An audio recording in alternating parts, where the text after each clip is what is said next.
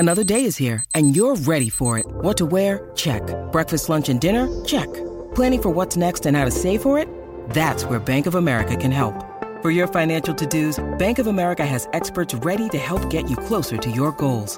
Get started at one of our local financial centers or 24/7 in our mobile banking app. Find a location near you at bankofamerica.com/talktous. What would you like the power to do? Mobile banking requires downloading the app and is only available for select devices. Message and data rates may apply. Bank of America N.A., member FDIC. On the 15th of December at the Camden Powerhouse in London town. Well, not Santa Claus, but me, cabaret legend Lenny Beige, as I host my very special Regency Rooms Christmas extravaganza. It's an old-school variety show with some of the names that made my club the talk of the town, and some of the very best new acts working the circuit today. Plus, there might even be a household name or two thrown in for good measure. Add to that a band of world-class session players, and you've got the greatest Christmas variety show out there. There's literally no show like it. Tickets are from £25. Just visit ctickets.com. That's ctickets.com and enter Regency Rooms and get booking.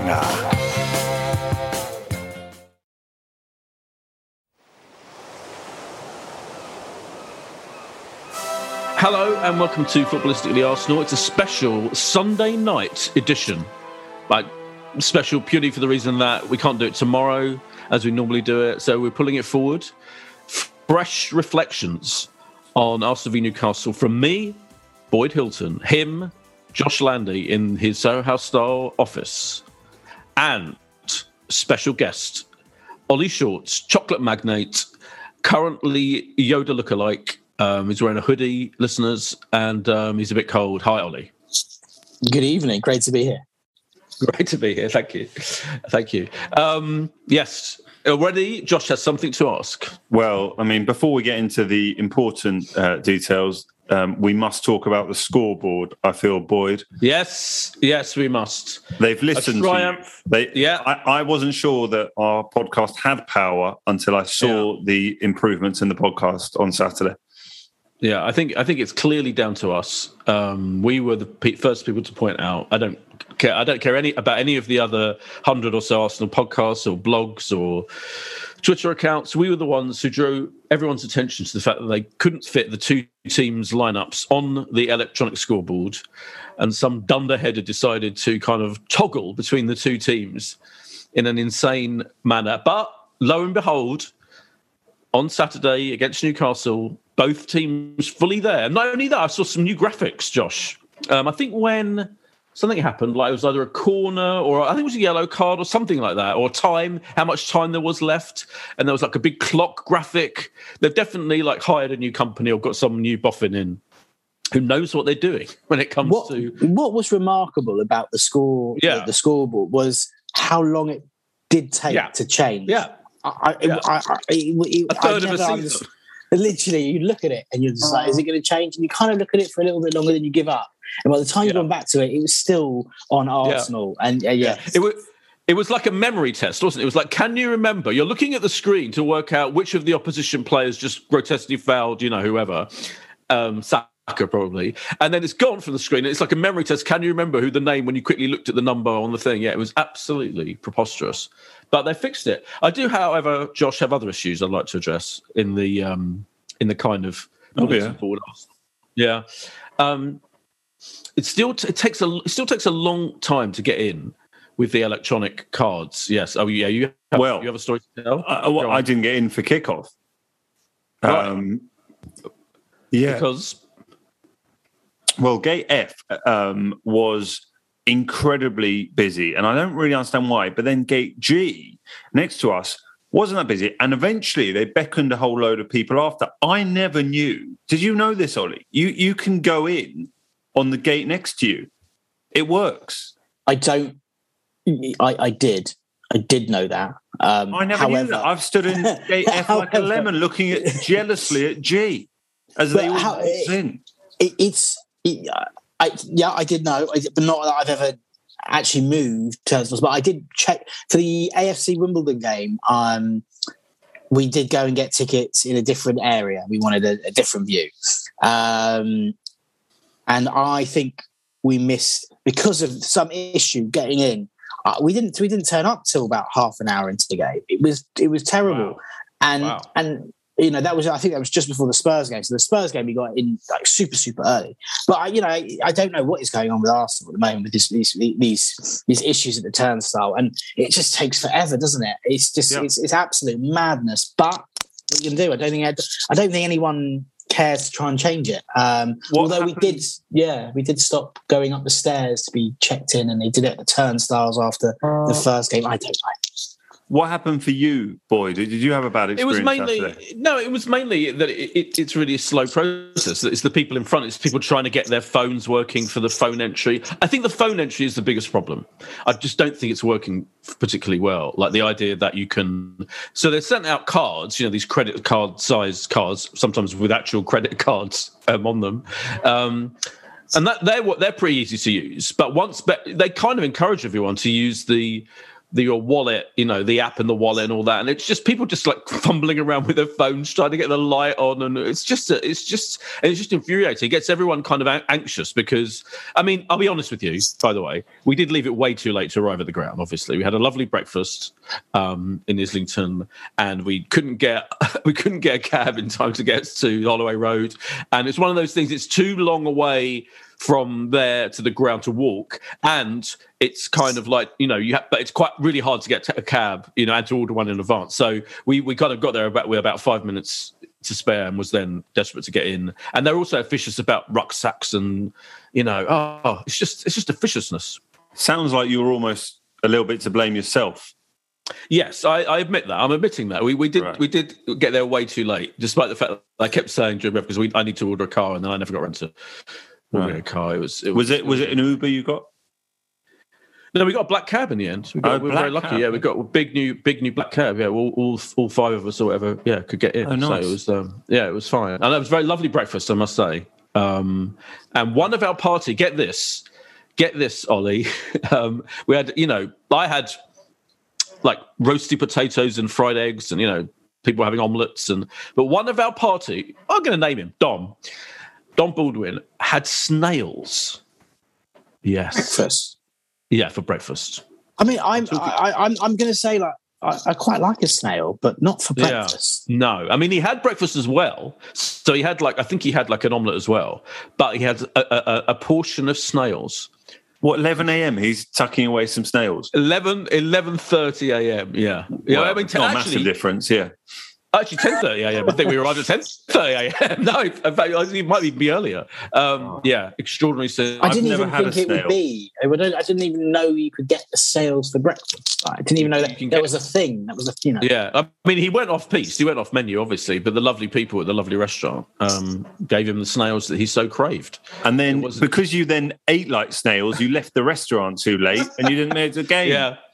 Yeah, it's true. It is true. And my other complaint, which isn't my fault, is that on club level, right, famously, part of the whole point of us paying a vast amount of money for our tickets on club level is you get free drink half-time, alcoholic beverage. I'm not sure looking for sympathy from having the amount of money to spend on club level is the right way to go.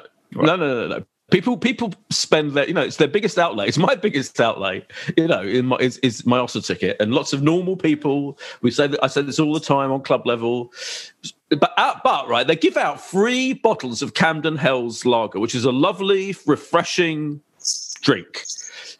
You have to queue up. It's a morass of people, and there's like one guy, in our bit, one guy with this fucking loads and loads of these bottles, and he's dealing with like hundreds of people, and they have a one per person policy.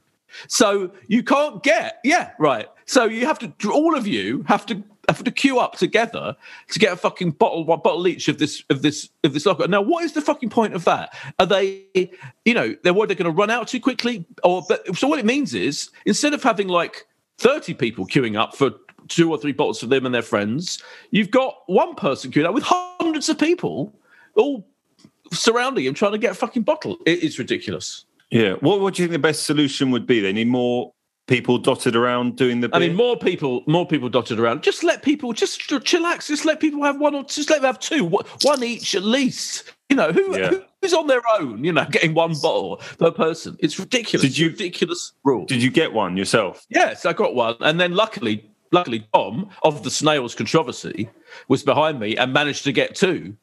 You know, for Dermot himself. So, how long does it take to get your beer? Are you missing the start of the second half? Well, I mean, I know because I'm pretty good at making sure I don't, but people do. I mean, loads of people do. Yeah, for that reason. Yeah. If you look at the TV pictures, you'll see. Yeah, people always assume, you know, that the club level people are swanning around having, you know, prawn sandwiches. And Dermot reminded me that in the very early days of club level, they actually had an oyster and champagne outlet in our bit, right? And it lasted about a week because it was so ridiculous. No one was interested, like, because people aren't normal people. We're not all fucking coffee, champagne, oysters. Anyway, it takes quite a long time. That is partly why there is a late arrival back from half time on club level, because everyone's queuing up to find their fucking free drink. Is Dom leading the campaign to get the oysters back so you can have his oysters? I think he probably would. Yeah, well, I don't know. Yeah, I think he probably would. Let's see how influential this podcast is. If we can bring that back. We will see. I remember in the West Stand at Highbury, there was always the guy selling bagels, wasn't there? Bagels, yeah. Missed it. I did. They did have a very good bagel stand, and I remember when my season ticket was in the West Upper at Highbury, and it was an absolute delight. They did a wonderful chicken mayo. It was delicious. Yeah. When I was a teenager, lovely bagels. It seemed like luxury that we had those. Yeah, lovely bagel and coffee at half time, and it was very civilized. You know, despite like 57,000 or however many people were there. You know, when you could stand. Anyway, we should probably talk about the match. Come on, let's get to the point, I guess. Were you there, Ollie, as well? No, I actually wasn't. I had I was supposed to go, but then last minute family emergency, and it happens. It's one of those things. And you had the TV coverage. I watched my dad came over and we watched it together on BT Sport, and it was. Well, it was very cold outside, so a little bit of me at half time. It's like, well, I've lucked out here. But you want to be there. You want to get the atmosphere. You want to, you don't want to miss I don't want to miss a game. But the TV coverage was excellent, so I can't complain. And we got a great result. Well, you had the excellent Martin Keown on duty, so that was all part of the good coverage. Boyd, what did you? I wasn't aware until later. There was obviously a lot of problems for the Newcastle fans travelling. Did you hear about this? Yeah, problems on the train travel. But there is a reality. You know, you see people sort of asking for delayed kickoffs and things like that, and it obviously is frustrating, a few hundred people travelling the length of the country. I mean, the problem is that the game's at 12:30. You know, for people to get from Newcastle, it's ridiculous, but we're all sadly used to it. And, you know, we all travel to Old Trafford, don't we, on Thursday night with no trains back, and it's ridiculous. Which I think is an 8:15 kickoff, isn't 8:15. It? Fucking ridiculous, yeah. 8:15. But sadly, just with the way of the world and, you know, hundreds of millions of people, you know, watching certain TV slots, I think reality of getting these things moved is incredibly difficult. But yeah, I thought that just talking about the lineup, I really thought Odegaard was going to come back in. I changed my fantasy league draft team and brought Odegaard in, and I thought it was all about him. I was a little bit surprised to see Tavares. If I'm honest, I thought he might. And I just wondered about Lokonga. I thought he had a pretty poor start to that second half at Anfield, and maybe there was going to be an opportunity for Maitland-Niles, even El Neni. But in the end, it was just one change. Yeah, I thought, I don't know about you, Ollie, but I thought Arteta I thought it was a bit of a triumph for him, because I would say before the game, when we read out the team news to everyone, I think everyone was surprised that Tierney wasn't back in, because I don't think Tavares had the best game against Liverpool. I mean, he wasn't the only one, but he was definitely run pretty ragged in that game and made the odd cock up. I mean, gave the ball away a couple of times in key moments. So it was a genuine surprise that he retained his position, and he was brilliant, wasn't he? And he had an amazing game, highlighted on Match of the Day. I don't know if I haven't actually watched it back yet on BT Sport, which I normally do, but they had a whole epic section devoted to how good he was on Match of the Day. So that decision was a triumph. Now, I think we need to have an in-depth discussion about Odegaard, because our WhatsApp group is dominated by Odegaard talk. So I think, to put it bluntly, Dan Baldwin, who, you know, former weekly person on this podcast, now all too rare visitor, and all too rare visitor to Arsenal as well. It has to be said, he's a busy man. He thinks Odegaard is not particularly happy with Odegaard. He's not a fan, I would say. In fact, let me read out. I'm going to read out what he said in our chat about him last night. Here we go. He's slow, ploddy, slows down our attacks. I would have rather have spent 40 million elsewhere, but we've got him now, so good luck to him and us. Ollie, what's your feeling about? I kind of get where he's coming from, because he hasn't come in and, I don't think he's, been a shining light of this Arsenal side, especially when you look at, some of the other new players that have come in. There's a player in there. There's, for sure there's a player in there. I think our WhatsApp group, we're having a discussion about Partey. There's a player in there, but he's not come to the forefront of, what's making Arsenal tick at the moment. And I think he's a superb player, but at the moment it sometimes takes a while for players just to get used to it, get up to speed with the Premier League. I know he had half a season, but we've got to give him a bit of time. But I also just don't. Our attack is still an issue. We still struggle to break teams down, and it's something that Arteta just needs to have a look at. I think when Lacazette came in and we sort of went to that 4-4-2, it worked for a little bit, but actually I think Aubameyang's been he's the one that's not performing at all. He seems a little bit lost. I don't know how long it took for him to get into the game, yet alone a touch. I think his first touch was the open goal miss, pretty much. But I think there's not just Odegaard. I think there's Odegaard. There's Partey. There's Aubameyang, and they all need to step up. And if they can, then we can hopefully get a good result on Thursday and Monday, and in what I think are two very tough games. Would you pick Odegaard in that game against Man U? Yeah, I would. I would. I think a little bit of me feels that actually the player that I would drop would be Aubameyang. I just think that Lacazette just does offer a little bit more up front at the moment with his hold-up play versus what Aubameyang's doing. But then, can you really drop Oba? I don't know, but he did do it last season on, plenty of times when he was on the bench after that poor run of form. I don't know, but I would start Odegaard for sure. I don't think that one performance should mean that you just exit the team, and I think that's why Tavares, kept his place, because I think that was his sixth start in a row, and he was been pretty solid apart from a game against Liverpool where I don't think one player, apart from Ramsdale, cover themselves any glory.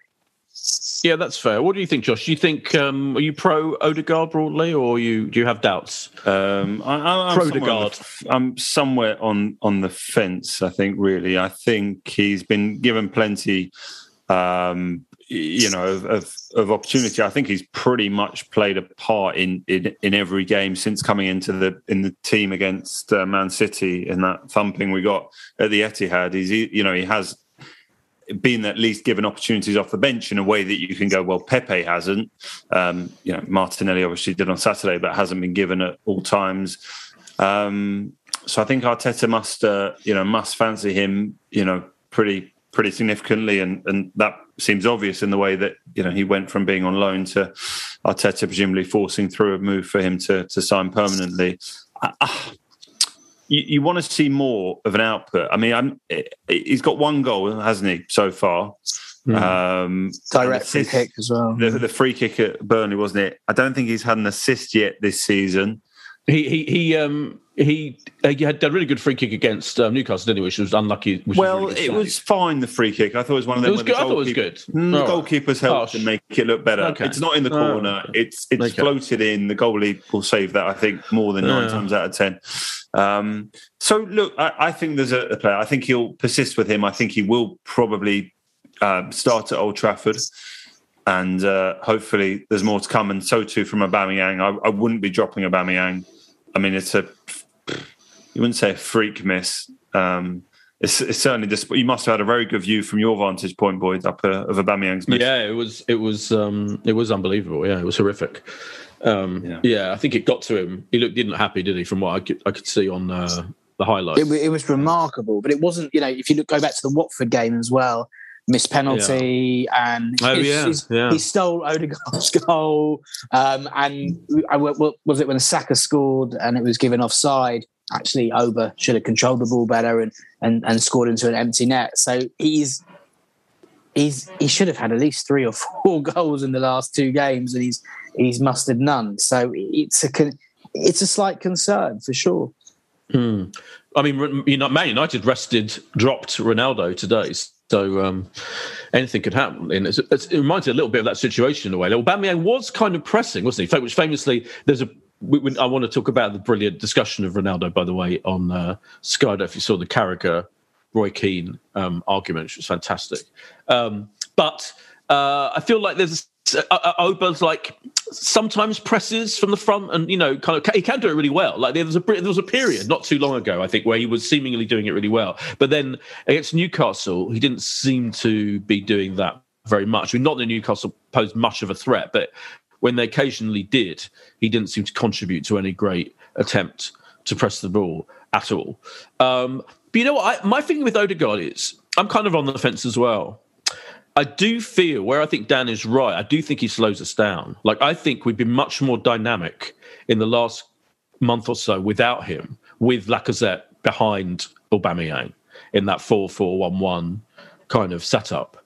I just think Lacazette is even though he's getting on a bit, he's actually one of our most dynamic athletic players, and kind of, I'm not saying his pace is amazing at his age, but I think he just lights up the attack. Yeah.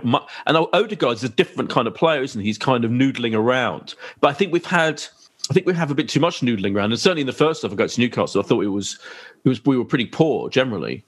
Noodling. Sorry, Josh. Well, yeah, noodling. It's not a word. It's a word. It's not a word you associate usually with football lingo.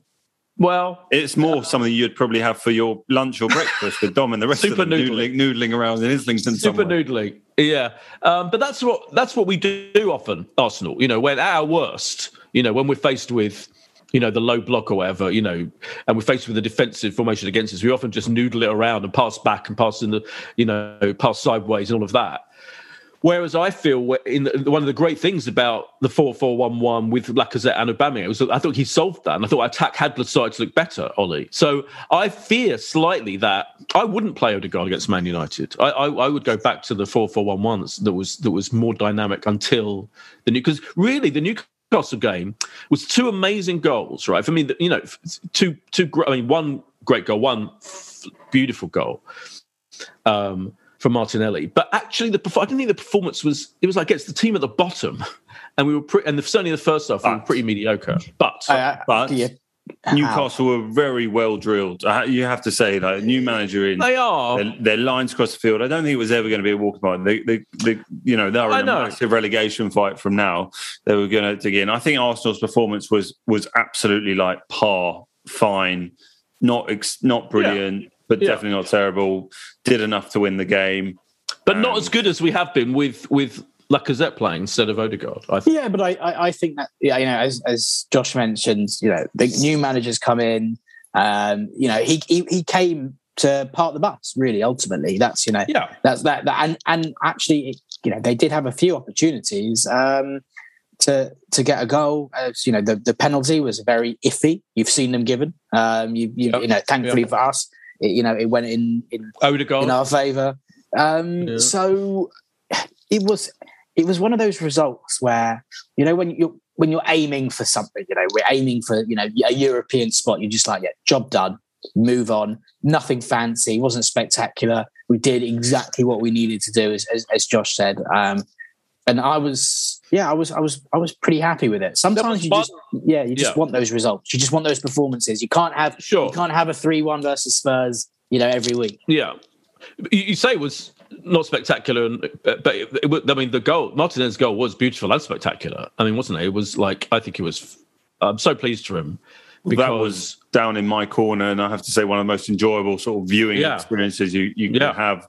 To those of us in Block 12, I at first I almost thought somebody else was possibly just put a bit too much on it, and if you look back at it, Martinelli doesn't really have time to even look where the goalkeeper is coming. It's so instinctive, just to get a great connection on the ball and put it sort of goalwards. And I don't think maybe Dubravka's expecting a sort of first-time shot, and by the time he reacts, it's too late. It was beautiful. And just as Martinelli came on, a friend who was with me was, referencing that goal against Chelsea, and we were sort of trying to work out when that was, and concluded when it was sort of January 2020, and we're not far off two years away. And there haven't been enough amazing moments of Martinelli. So it was so nice that not only will people immediately think of that goal at Chelsea, I think this one will be up there as well. A beautiful finish. And he had another opportunity. He had another fantastic run, kind of a bit later, didn't he? Which he lost control of the ball at the last minute. But that could have been. He had another brilliant chance. Ollie, I think it's interesting with Martinelli, isn't it? Because he's come on as a sub a lot. He hasn't had many starts in those 2 years, and I feel like he doesn't get long enough to show us what he can do. But he certainly showed us what he can do in that game. And now with your should we drop Aubameyang? Do you think we should play Martinelli instead? I'm unsure if we do drop over, but no, I wouldn't start Martinelli. No, I think he's the opportunities that he's actually had this season have been in the League Cup. I think it was against Wimbledon, against Leeds, and he hasn't done it. He never did anything in those games to make me think that he should be even pressing to start a league game. And he kind of he has lived off that Chelsea goal. An assist by, was it Kante, pretty much, who slips on the halfway line. It was a lovely finish, but that's what everyone remembers him for. But it wasn't some exquisite piece of skill that got him clear in a one-on-one situation. But he scored a lot of goals in the Europa League, and I think sometimes having the Europa League and having the opportunity to play these players more regularly allows them to find that form, and we haven't had that. Because ultimately, the only real opportunity these fringe players have is in the League Cup, which we've only had two fixtures. And in seasons gone by, we would have had another 5 Europa League fixtures for somebody to say, start me, and he hasn't had that opportunity. Yeah, I mean, with Martinelli, boy, you talk about opportunities, but he played in those opening games of the season against Brentford when, we had a striker shortage, and then he was started against Chelsea when we were totally dominated in the 2-0 defeat at home. But since then, he had a total of 11 minutes in Premier League football sort of coming into the Newcastle game. So he really hadn't been given a sniff, really, to all extents and purposes. I think he was on the pitch maybe when we got that late equaliser. Was it against Palace? I think I'm trying to remember. I think he was. Yeah, he was. Yeah. So very little opportunity, but there is such goodwill. I mean, what a reception he got when he came on. Yeah, he's really loved, isn't he? For someone that is proportionally to what he's played for the club. He's I think Ollie was saying he's lived on that goal, but I think it's we've lived on that goal. I think it's us that keep thinking about that the goal against Chelsea and thinking he could have another run like that, which he nearly did yesterday in the game against Newcastle, as I said, and then lost control at the end. So I think it's not him who's been living on. It's us as fans of him, and kind of feel like I whenever I think of him, I think of that goal and that run.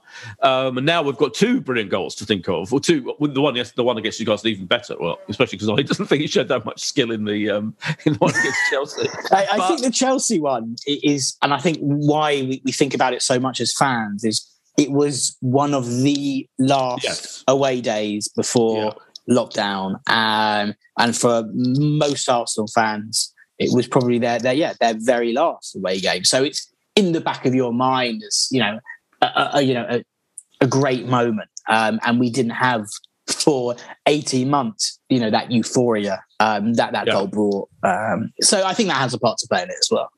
I think you're right. Yeah, you're absolutely right. He is a delightful. I think in the post-match interviews, he's got that brilliant, like Cockney South American kind of accent, hasn't he? That kind of like floats in and out of various continents as he's speaking. He has like brilliant, like a reliance on a kind of youth Arsenal London phrases in the middle of his. He's just a really, really kind of lovely guy. He seems to be a really likable presence in the post-match interview. And him and Saka together, the dream the dream ticket when it comes to that. But we should take a break, obviously, and we've got a huge game to look forward to on Thursday, and we'll talk about that and a bit more about the game on Saturday after this.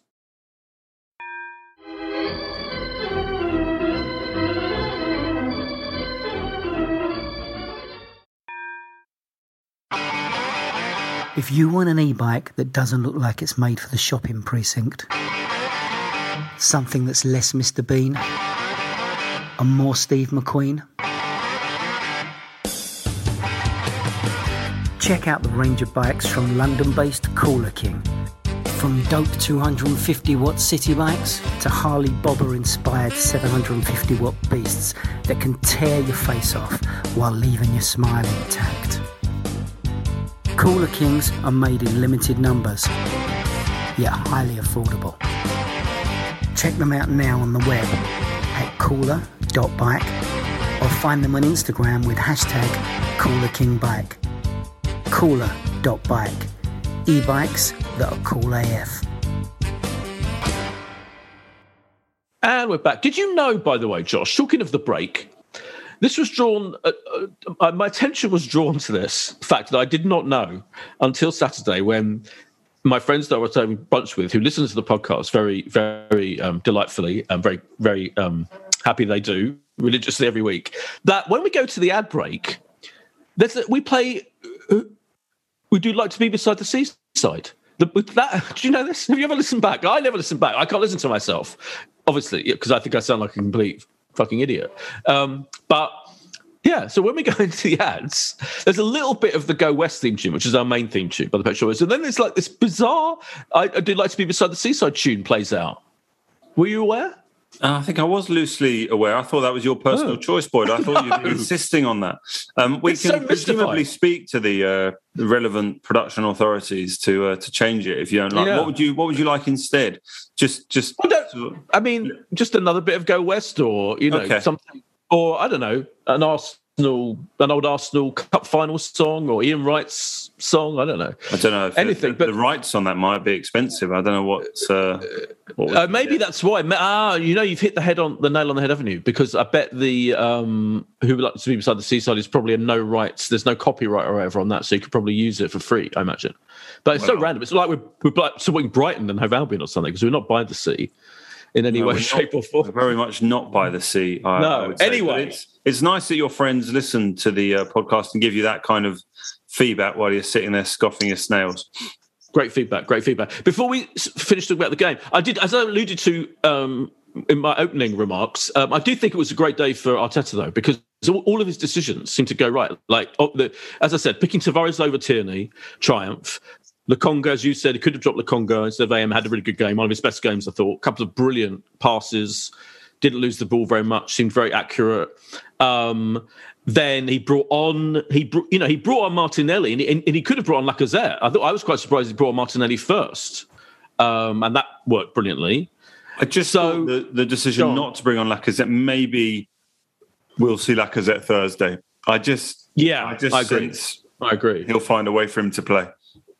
But it all worked for him, and he seemed. The other thing I was going to say about him in the post-match interview that I saw on Match of the Day. I mean, obviously, post-match interviews and managers are much easier when you've won, but he generally seems more like, even when we lost against Liverpool, he seems more relaxed and confident and not talking shit. Ollie, do you know what I mean? Like, I think there was a period when we lost, and he would come up with stuff that seemed fairly random and ludicrous, whereas now I think he seems to be speaking in fairly common sense, quite witty and charming. And I think it goes back to that Amy Lawrence interview. I don't know if you watched that interview, that half-hour kind of insight into him. I just think he's got seems a more authentic figure these days.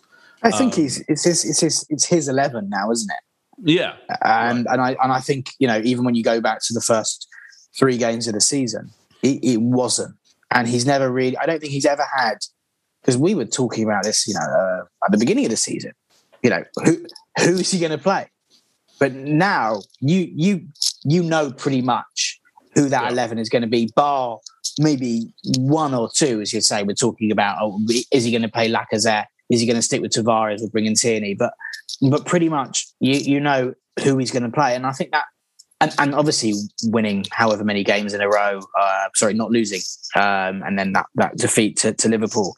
The defeat to Liverpool is, it's an anomaly in the current run. I thought I was really, really disappointed with the actual performance, despite it being Liverpool. But he knows, he's comfortable with what he's got at the moment. And when you win, it buys you time, and it gives you goodwill from the fans as well. And for the time being, let him enjoy that, and because he deserves it, especially after the start he's had. And we're fifth in the league, Josh. It's a pretty good weekend for us, wasn't it? Really, considering West Ham lost, to Man City, Man United drew. We're seeing pretty in fifth, which.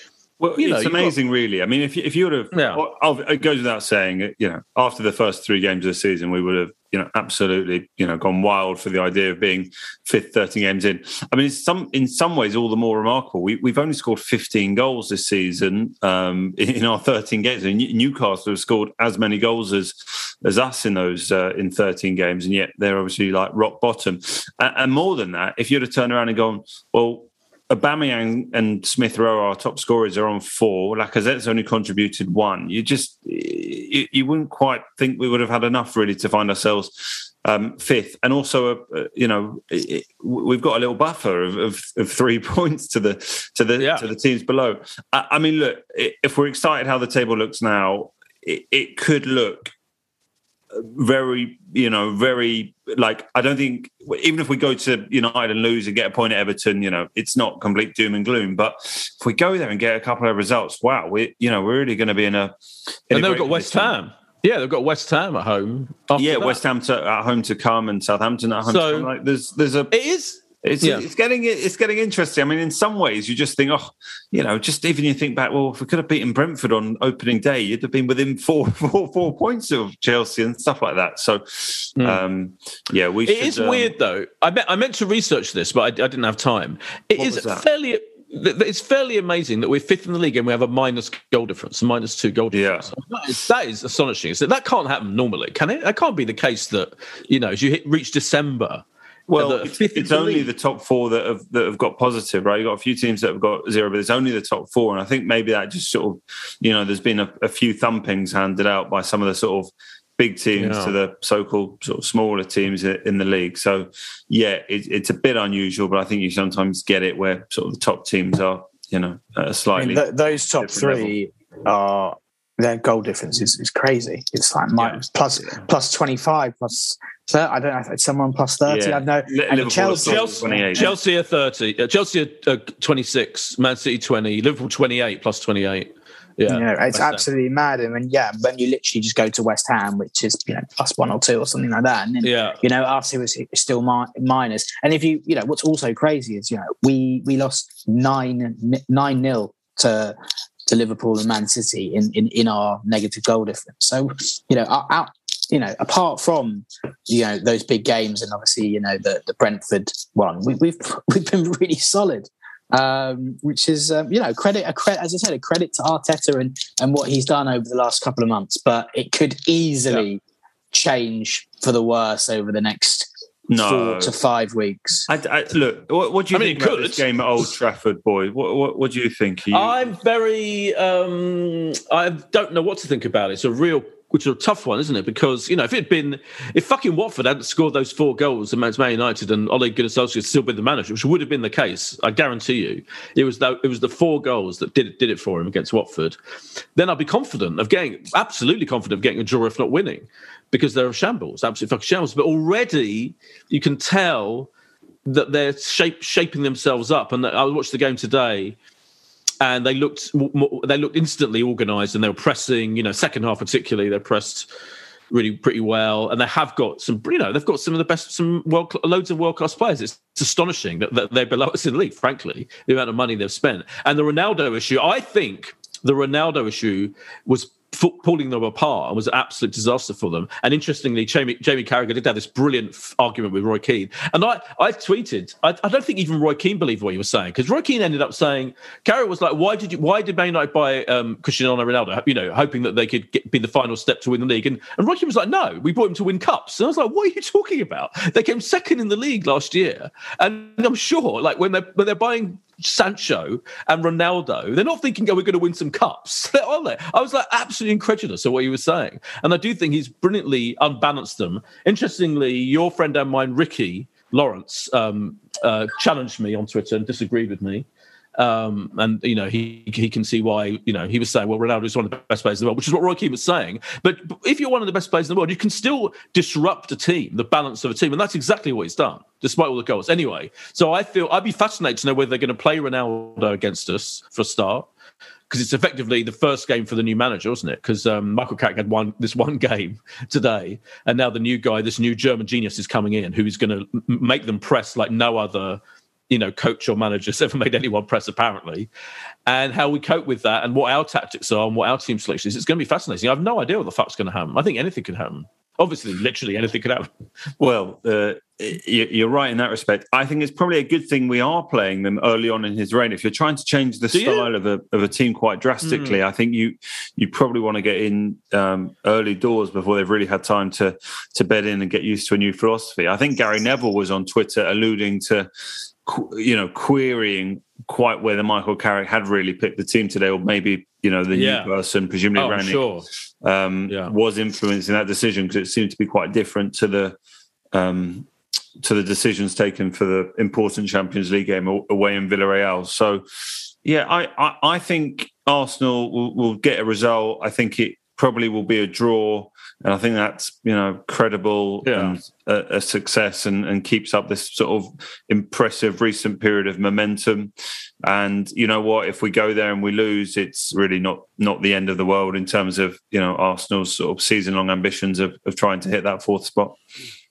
I do think it's important to go there and put in a performance. We can't have we can't have a Brighton performance. We can't have a Liverpool and a Man City. I think we've got to go there, and I think we've got to show that we are capable to actually mix it with the likes of Manchester United, who at the start of the season, they were one of the favourites along with Chelsea, Liverpool, and Man City to win the league, and now they're fighting for top four with West Ham, Arsenal, and who those are the teams around us. So their season's completely changed, and in the direction of, right, we just need to make sure that we're in the Champions League places come the end of the 38 games. And I think for us to be able, for the team to believe, to really, really believe that maybe there's an outside chance that we can pip them, I think we've got to go there and have a good performance. Even if, as Josh says, it's not the worst thing in the world if we lose, but we've got to go there and say, come out of it and say, we gave a real good go of it.